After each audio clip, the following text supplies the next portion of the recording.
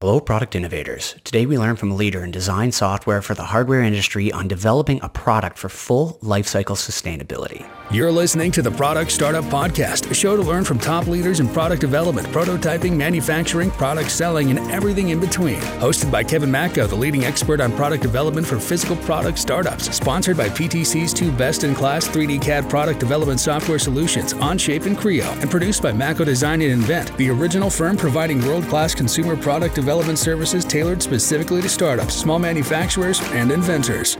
Welcome back, everyone. Today I'm very excited to introduce Dave Duncan to the show. Dave is the Vice President of Sustainability at PTC Corp, the company behind multiple product design software solutions, including Onshape and Creo. He has spent over 20 years in the product design software world and has his Bachelor's of Engineering from Princeton University. Today, Dave is going to share some valuable knowledge for inventors, startups, and small manufacturers on what it means to develop a sustainable product, what the three different types of product sustainability are, and how to use modern best practices in ensuring your product is the most marketable by including sustainability as one of your key product development priorities. Now, on to the episode. Hey, Dave, welcome to the show. Yeah, thanks, Kevin. Thanks for having me. Dave, I'm excited to have you on today to talk about sustainability, specifically in product development. Sustainability is obviously a big buzzword, and there's lots of media hype around it, lots of sales value around it, lots of global value around sustainability. But the question is, if you're a new hardware startup or you're a product brand and you're looking to redevelop your product for sustainability, how do you think about that from the early days? And what better person than to have you on the show today to talk about everything from starting from the early days of developing the product all the way through to the actual product lifecycle management. Now, before we get into all of that, just give us a bit of a history of how you got to where you are today. Yeah, sure. So, I got a civil engineering degree initially, but if you ever see a bridge with my name on it, don't drive over it. I went in the Army right afterwards before I got my engineering certificate. And when I got out, software was just really appealing for me in the late 90s. So I switched careers, got into that, right away into ERP, which does manufacturing. Then I got into a startup for service software, which was acquired twice, ultimately by PTC. So I've done service software, manufacturing software, and engineering software as well. So covered the life cycle. About 3 months ago, we started a new role at the company for sustainability because it's just at the forefront of manufacturing now. So we're giving it a good funded discipline. So my new role is to work across all of our product groups to determine, hey, how do capabilities in each thing that we offer move the needle for manufacturers that are trying to build sustainable products, to design, manufacture, and service them. Yeah, that's amazing. I love how you look at all of those three elements. Let's break it down. What does it mean to design, manufacture, and service in and around the topic of sustainability, especially for a hardware product? Yeah. So just first, maybe high level for sustainability. It's a word that everybody hears. It's everywhere, whether you hear sustainability, green, ESG, whatever it might be. The fundamental of sustainability is that our generation desires to leave the planet in a space or a condition for the next generation to enjoy it as much as we have. So that's effectively what we're trying to do at a high level. And if you break that down into the terms of how a hardware startup can participate, it's reducing carbon impact of your manufacturing operation and service, and also reducing the amount of material waste that you have along the way, right? As far as extracting minerals from the ground, using it in your products, waste from manufacturing, and then, ultimately end of life, what do you do with it? Can you take big modules off of it? Can you recycle it? Is it buried in the ground? Is it somewhere in between? So it really boils down to the main impacts that we've seen are around carbon emissions specifically and waste. That's very helpful. I like how you broke down those three elements to it. And it's key to understand from the earlier phases. The earlier that you understand sustainability, the easier it is to actually implement that, not only to your product, but in terms of your entire product business as well. Right. So break it down. What can a hardware startup do in the early days to get ahead of and be a beacon for sustainability? Yeah. One thing I haven't covered, we can cover it later, is you can design a product that's purpose is to move the needle on sustainability, but more in general, whether you're doing planes, trains, automobiles, shoes, whatever it might be, generically, there's things that you can do, and we'll cover that. So if you think all the way at the forefront of your product design, the first thing you need to do is understand, hey, what do you have to do?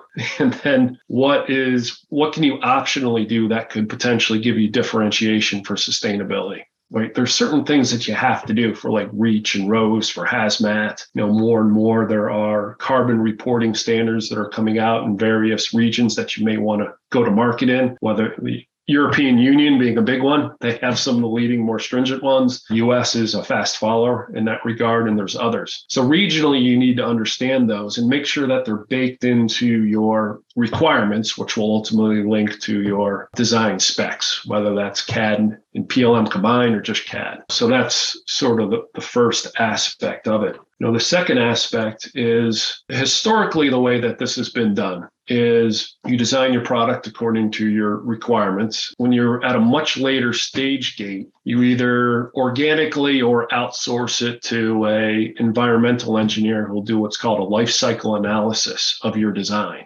And they will peel back the onion on all of your materials and all of your manufacturing processes and geographically where you're sourcing it from, where you're manufacturing it, where your sales distribution will be, operations, et cetera, the full assessment. It's a very specific thing to do and involved. The output's super useful and insightful. The problem is it's so late in the life cycle. And if you're going to take any of the learnings from that at that stage, you need two things that a startup doesn't have. You need time and money. You could significantly have to delay your launch to make big changes, and it'll cost you a bunch of money to make those big changes. So we're finding as more and more you can use software to advise on those decisions very early on. For example, if you're in CAD and you're making a material and or manufacturing process decision, or what you do very often in a startup as a hardware manufacturer, you're assembling components that you buy from component manufacturers. So whether it's raw material for a make part, components for a buy part, and then manufacturing process thereof, you have databases that you can link to that can return information to give you information about, what is its embodied carbon at the point that you receive it, and REACH, RoHS, hazmat. How recyclable is it? How much does it weigh if you're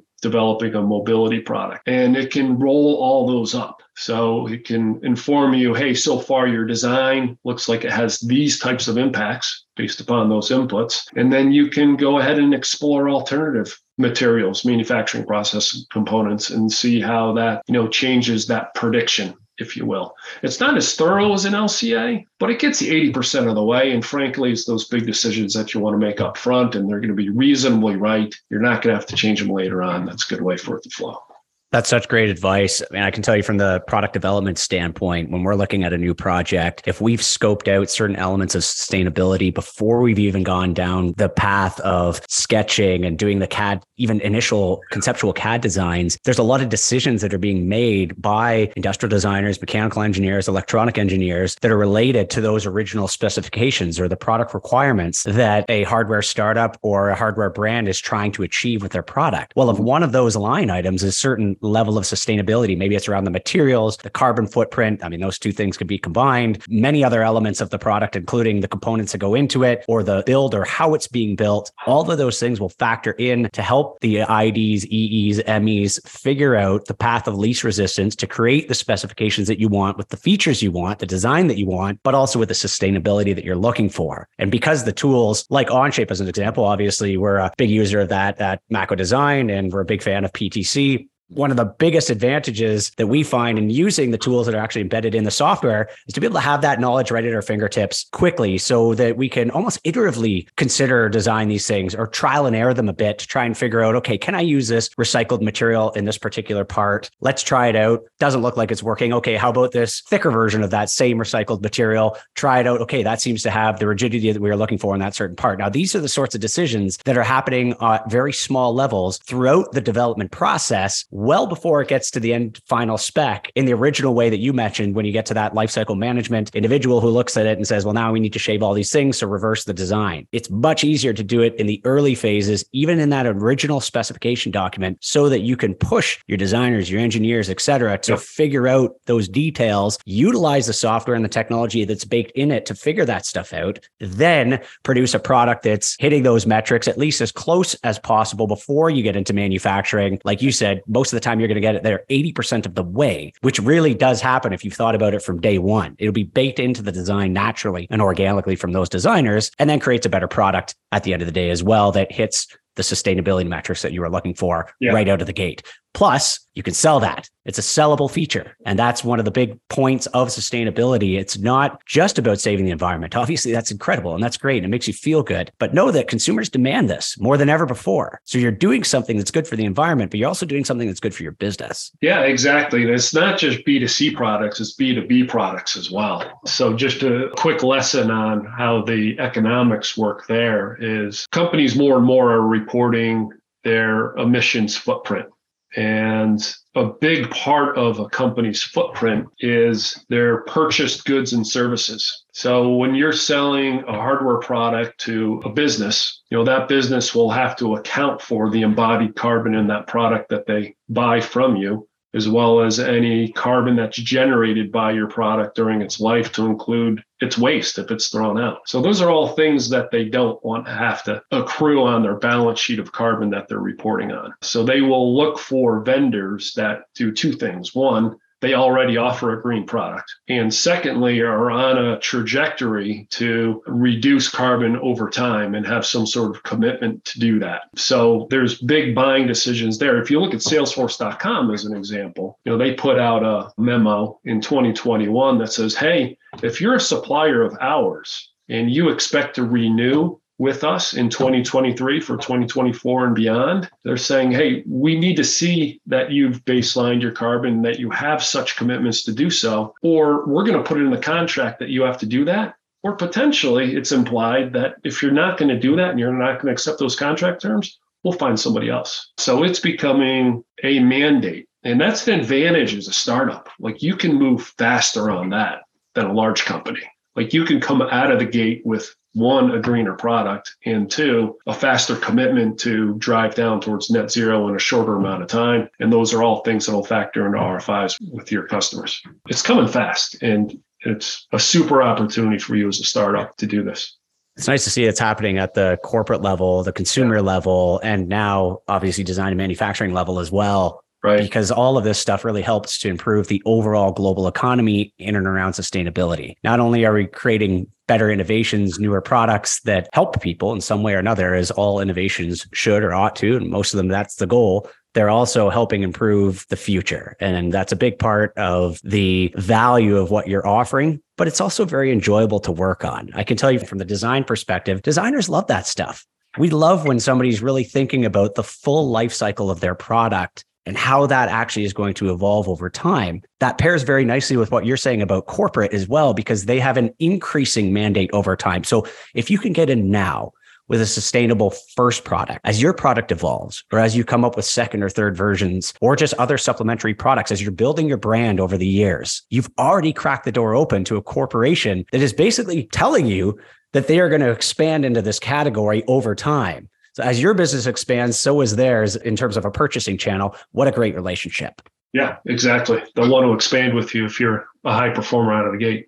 Yeah, no doubt. Dave, can you talk a bit about manufacturing and some of the value that you're seeing in sustainability, or some of the methods that are helping produce products in a more sustainable way at the manufacturing level? And then after that, I'd like to talk about life cycle. Yeah. Okay. So manufacturing, it varies widely. Reasonably verified statistic is that 80% of a product's footprint overall, whether it's carbon, waste, material, 80% of its footprint is determined at design time. So like all those decisions and the different data that we just talked about that you can use for a design to include the manufacturing process will predetermine 80%. And then there's 20% that you can do, in the factory to reduce that further. But as a startup, you're most likely using contract manufacturers. So I'll explain a little bit about what a large-scale contract manufacturer might do in regards. And there's a couple things they'll do there. One is bottleneck analysis, and the second is energy management. So what bottleneck analysis is usually within a factory, your problem children are a Pareto. So if you have 100 machines in your factory, just to use a round number, it's usually 8 to 10 of them that cause you problems, where it's causing too much scrap, you're using too much energy, it has too much downtime, or you have things that are turned on and they're not producing. So the energy usage per unit manufactured is going down and your waste goes up and your scrap. And of course, that causes sustainability issues, but it's also directly linked to the bottom line as well. So with bottleneck analysis, you focus your censoring and your analysis on those 8 to 10 machines. And one by one, you discover and you mitigate the next most severe issue. Rinse, repeat, rinse, repeat. Okay, so that's generally what your contract manufacturers will do to reduce the footprint of your process. The other is energy management, which is basically just sort of lightly censoring, say, all 100 machines in the same factory, and then having upper and lower control limits on its energy use so you can find if something's wrong and then operate efficiently. But Kevin, I think part of what you're trying to get at is like, should you use additive? Should you use subtractive? Should you use this or that? Or should you use aluminum? Should you use steel? And frankly, there's so many variables that come in play there. But there's certain simulations that help a lot. Like A Priori is a partner of PTC's. And what they do is they sell to manufacturers who make digital models of their factory machines and process capabilities in their software. And you can upload a CAD model to it, and it will spit back an estimate of, hey, how much is it going to cost to manufacture this? And how much footprint is it going to produce? And not only that, but also give you the reasons why and how you can change that. Like, for example, you may say, hey, I want to use aluminum because it's lighter. It's more malleable for a cleaner manufacturing process. But then it may end up, it's like, well, just to get the aluminum in the first place has much more embodied carbon than iron does. So you might be better off getting dirtier, heavier iron up front and then using a cleaner manufacturing process. Or maybe all else being equal, how do you flip the coin? Well, aluminum is like 100% recyclable and maybe some other metals aren't. So it'll take all those things into consideration in a way that a design engineer can consume the information. Like it'll curate the answer back to you as a CAD designer, not in an environmental engineering language, but in something that's actionable for you to make that decision. So I can't really say that, hey, additive's always better than subtractive or casting or whatever it might be. It all depends. It's so correlated with how the product's going to be used. Does weight matter? How's it extracted? Is it extracted in Finland versus Chile? All sorts of factors there. There's simulation software that can help you make those decisions.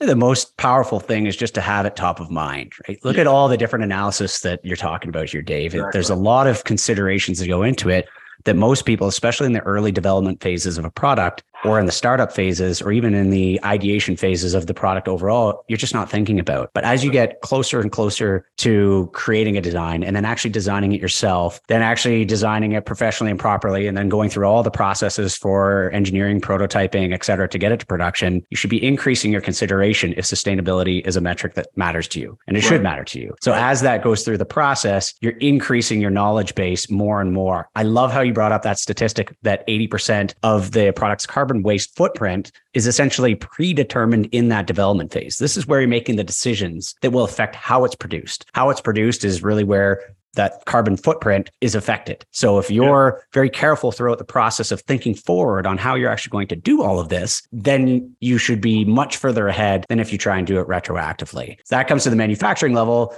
As you mentioned, there's a little bit more that you can do there. And again, if you're conscious of it and you work with your factory, of course, you're not going to find the answers here today on the show. But by planting that seed in your mind, hopefully you'll have those conversations with your producer, especially as you scale and especially as you grow, so that not only have you designed a product that's great, sustainable, but you're also working with the factory so that they're as efficient as possible as well. And that leads to the last part, which is the actual life cycle of the product itself, which is something that is often probably the most overlooked category of the concept of design for sustainability is what happens to your product in its journey and in its essentially its death. And that's where the last part of this should be thought about. And I'd like you to highlight what you've seen in terms of life cycle management, Dave, and best practices around that. Yeah. So this is what they call the circular economy, or having a circular product. And it's sort of new emerging field. It's getting a lot of attention, but there's not a huge amount of answers there yet. But I'll talk about a few areas that can help a startup. The first is you want to design your product so when it is end of life,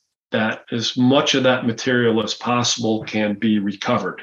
And what I mean by that is not like 100% recyclability. You should strive to do better than that, which is if you have a modular design of the product, if you just think of like big Lego bricks, you should be able to take out sizable Lego bricks from that end of life product and either restock that in a service parts warehouse or bring that back for remanufacturing into a new product. And for whatever's left, yes, you want to make sure that that can be extracted and recycled in a commercially practical way, whether it cycles back as material back into your factory or a secondary market or compost. Those are the first more like technical engineering aspects that you should think about. The other is your commercial arrangements to make that happen. And that can be a massive advantage for you as well. Today and now, if you have a product and you stock it in Walmart or somewhere and somebody buys it, you've lost control of it. You have no idea what's going to happen to that once it's end of life. Now, if you have some other relationship with your customer, like I just ordered a pair of shoes. I've never done this before. I went on a whim,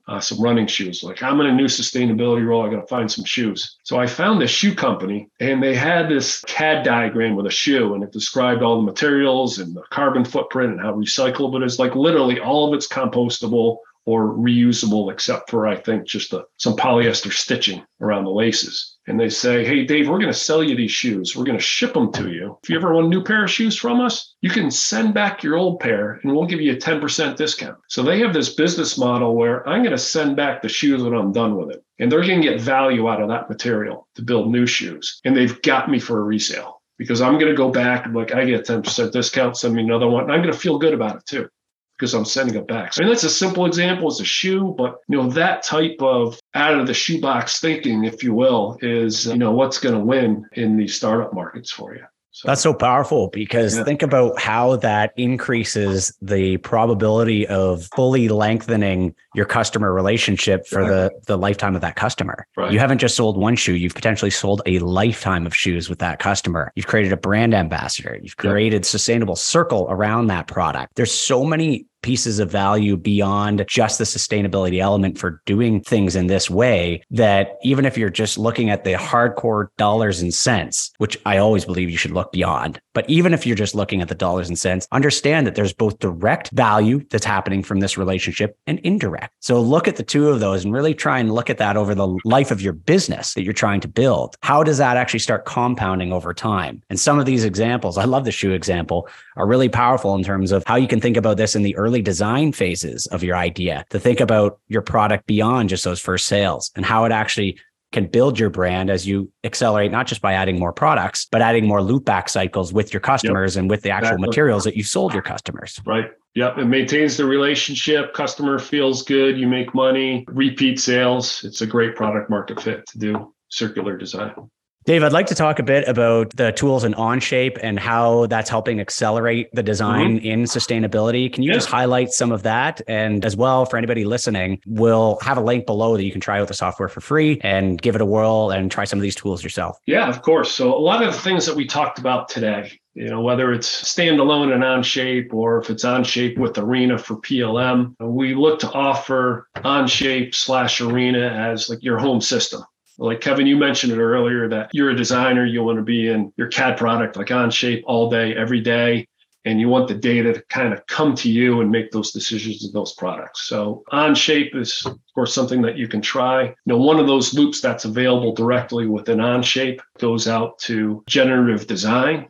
And what that will do is that will lightweight and remove material from your design. So you can say, hey, I have these structural constraints and other constraints in my design. I made this 3-legged stool. I'm going to send it off to generative design. Generative design, based upon those constraints, can either return you, it could be like a normal looking stool, but it only has the amount of mass of the material that you need. Or if you want to build it through additive, it can even return this like crazy organic structure that will use like the minimal amount of material to hold whatever weight you want to hold on the stool, as an example. So that's called lightweighting, and you can lightweight and use generative design for other things. So that's one subroutine. So another subroutine would be with Arena, where you're actually managing the bill of materials. So you can do BOM rollups, where you can do a subroutine out to component databases. Like if you need a capacitor, you could go out to Silicon Expert or Octopart or another catalog. And then that'll return component data to you. And it will tell you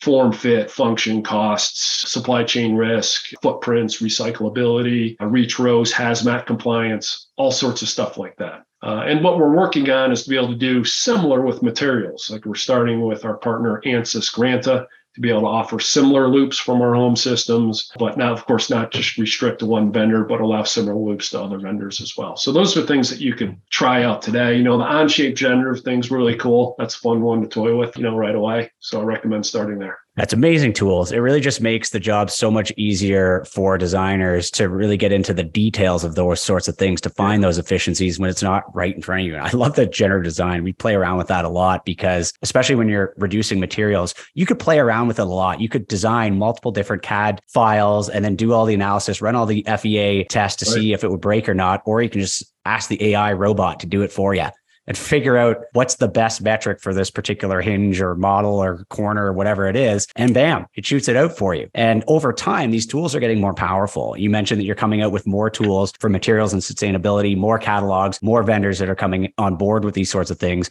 Your software is all cloud-based, so you can continue to roll up these features automatically in the back end, which is great because at the end of the day, you can learn a structure, you can learn these tools, you can get good at what's there today. You can use some of these things to your advantage if you're not already, but know that over time, there's going to be more and more offerings that are coming to the table, making your job and making a sustainable product easier, more efficient, better for the environment, all these sorts of benefits over time and growing as the software evolves.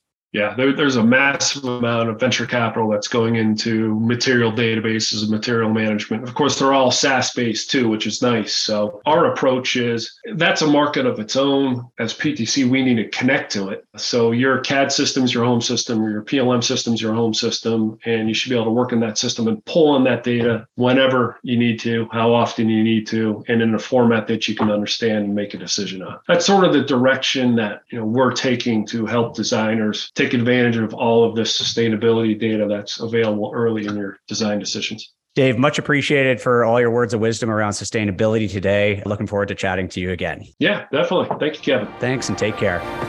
Thanks for tuning in to this episode of the Product Startup Podcast. If you found some value in the show, please do us a huge favor and leave us a quick 5-star review. If you have any questions, guest suggestions, or anything else, feel free to reach out to us anytime at our email, podcast@makodesign.com. That's podcast@makodesign.com. This show is hosted by Kevin Macko, North America's leading expert on product development for physical product startups. Huge thanks to our sponsors, PTC, and their 2 best-in-class 3D CAD product development software solutions, Onshape and Creo, and Macko Design and Invent, the original firm providing world-class consumer product development services tailored specifically to startups, small manufacturers, and inventors. Thanks for joining and see you next time.